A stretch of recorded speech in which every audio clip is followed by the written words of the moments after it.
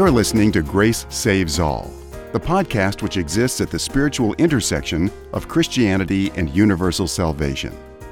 In this podcast, we will be exploring an ancient and modern approach to Christianity which affirms both that grace saves alone and that grace goes to all. And now, here is David Artman, author of Grace Saves All, The Necessity of Christian Universalism. Hello again, friends. In this episode, we continue constructing a Christian vision of a completely good God who is also all-powerful and all-knowing, whose intentions have always been good towards everyone, and whose good intentions will ultimately prevail in all of our lives. Life is hard on all of us, and we could be very discouraged about it. But there is a way for us to believe that all of life's struggles are working together towards something which will be good for all of us.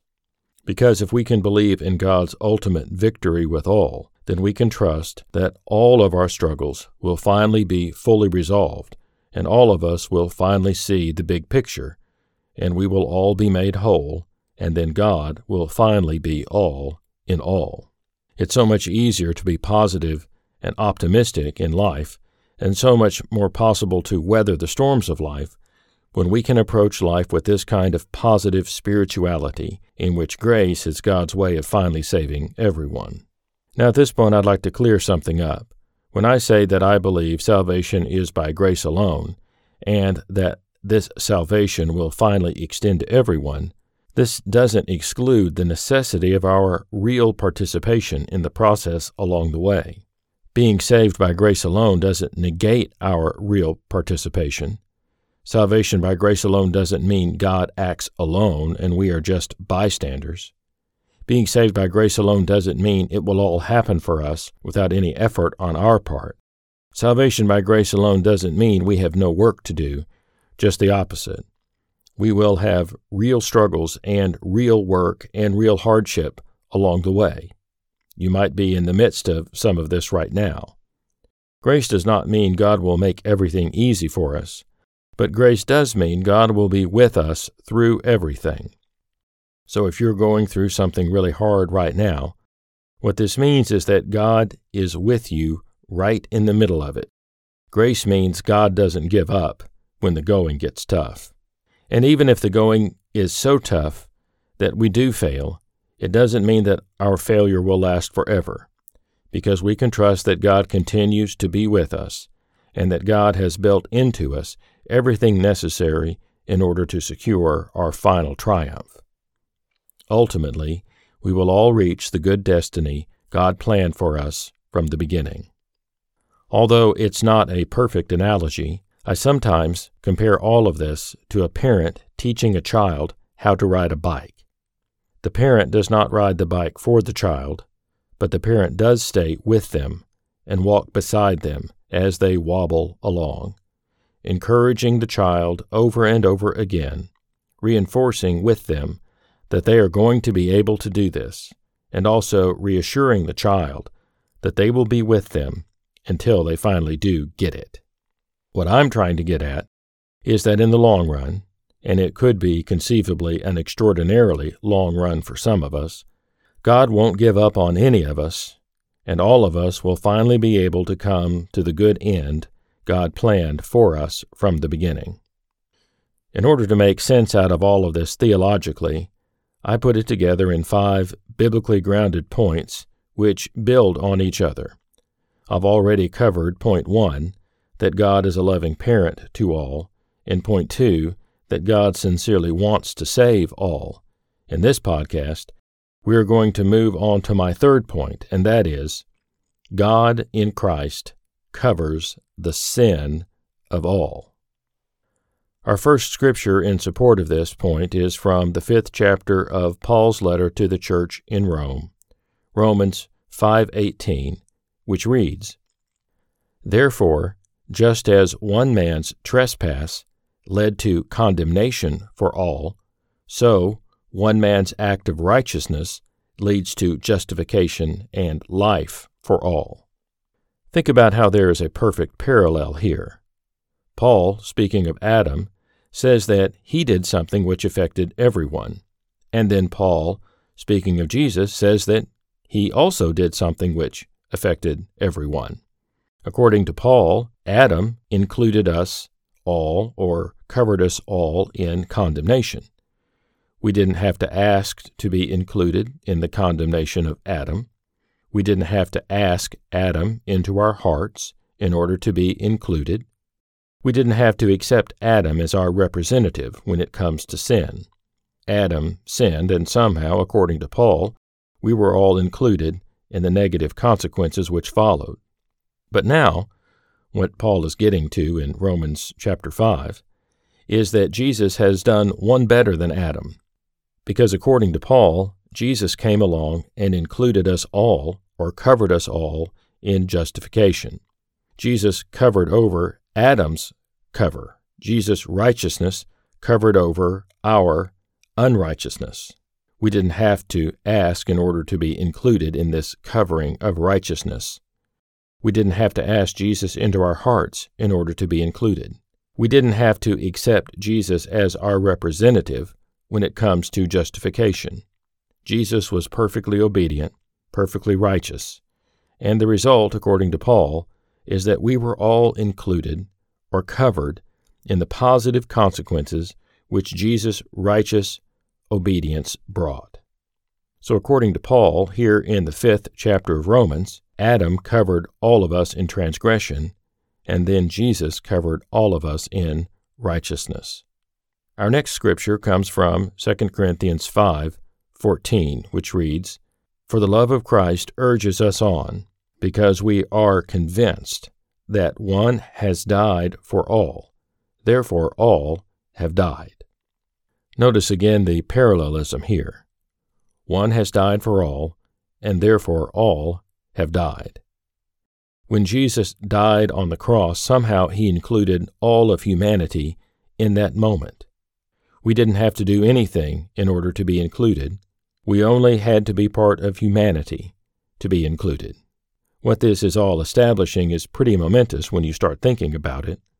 I remember growing up outside the church and not having much understanding of these kinds of things, but I do remember one message that I kept hearing, which was this: in order to be included in the salvation Jesus brought into the world, there were certain things that I had to do, or else I would be left behind, or worse, thrown into hell forever.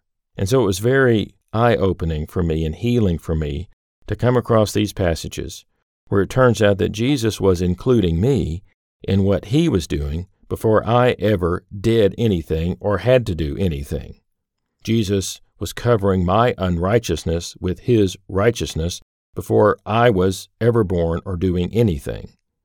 And Jesus was including me in his death in the same kind of way.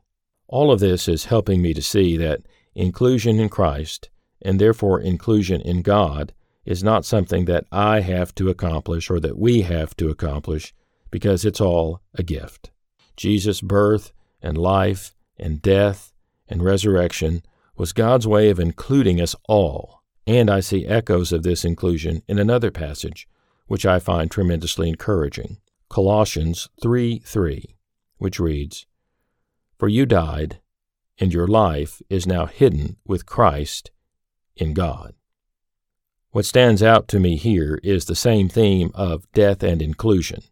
The message I take from this is that death, something which certainly seems negative, ironically has the positive effect of including us in the life that truly is life. Death and inclusion seem to go together in what's happening between Jesus and all of us. When Christ died on the cross, we died with him in some way, and that was his way of establishing a solidarity with us, which brings us into God in a way that covers us and protects us. We killed Jesus. We as humanity killed Jesus, and he took that death, and instead of destroying us for it, he used it to include us and to cover us and to bless us. Another passage which rings out this truth is found in 1 John 2:2, which reads, "He is the atoning sacrifice for our sins, and not only for ours, but also for the sins of the whole world." So here is a passage written from the early Christian community, making clear their understanding that Jesus wasn't just atoning for their sins, but that Jesus was atoning for the sins of the whole world. Because, they very clearly say here, He didn't just atone for our sins on the cross, He atoned for everyone's sins on the cross. I believe I can see in all of this strong biblical evidence that when Christ died, we all died, and we were all included in Him, and that means that Jesus atoned for the sins of the whole world. I see further biblical evidence for this in 1 Timothy 2, 5-6, which reads, "For there is one God, and one mediator between God and mankind, the man Christ Jesus, who gave Himself as a ransom for all people." Notice here the emphasis again on the inclusion of all. Jesus is the ransom for all people. Now, when a ransom is paid, the result is liberation and freedom. And so Jesus is the one who liberates and frees the entire human community from its captivity or its bondage to sin and death. And now just one more scripture, although I think this one is very significant. 2 Corinthians 5:19, which states, "God was reconciling the world to Himself in Christ, not counting people's sins against them." Here we are told that God was in Christ reconciling the world to Himself and not counting people's sins against them. So what that tells me is that God is already reconciled with humanity and not holding sins against humanity. And that means to me that faith isn't necessary in order for us to be included in forgiveness. But faith is necessary in order for us to experience the forgiveness in which we have already been included by grace. Faith, then, is not how we get grace. Grace is how we get faith. Grace precedes and powers everything, including faith itself. I sometimes think about this using the analogy of a bridge going over a great chasm.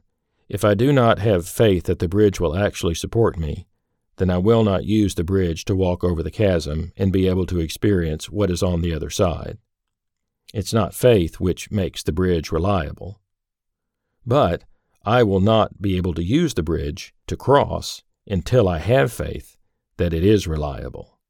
The analogy is this: it is not my faith which includes me in salvation and makes my salvation possible, but it is my faith which allows me to experience the salvation in which I have been included by grace. Faith is necessary in order for us to experience salvation, so in this sense we can't be saved without faith.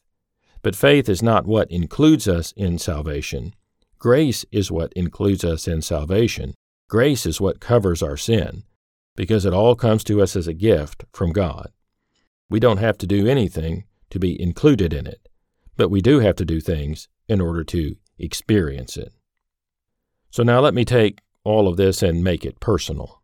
Adam's trespass covered you in condemnation, but Jesus' righteousness covers your condemnation in justification and life. Jesus died for you, and you are included in His death. Since you have been included in the death of Christ, your life is now hidden with Christ in God. Jesus, through His sacrifice, atoned for your sins. Jesus, in His sacrifice, also paid your ransom.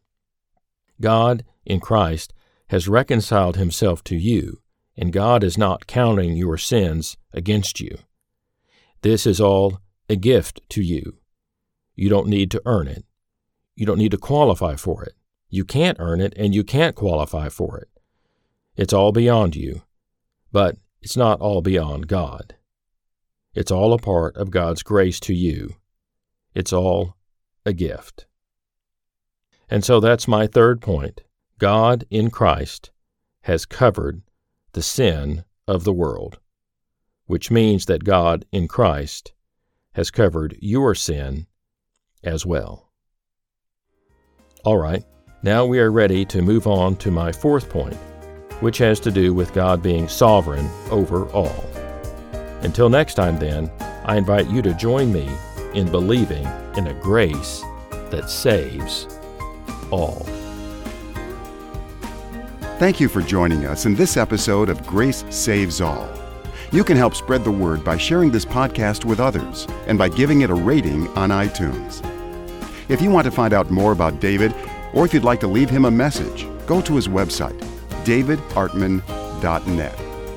In the meantime, let's work together to help a hurting world know about the greatest news ever announced.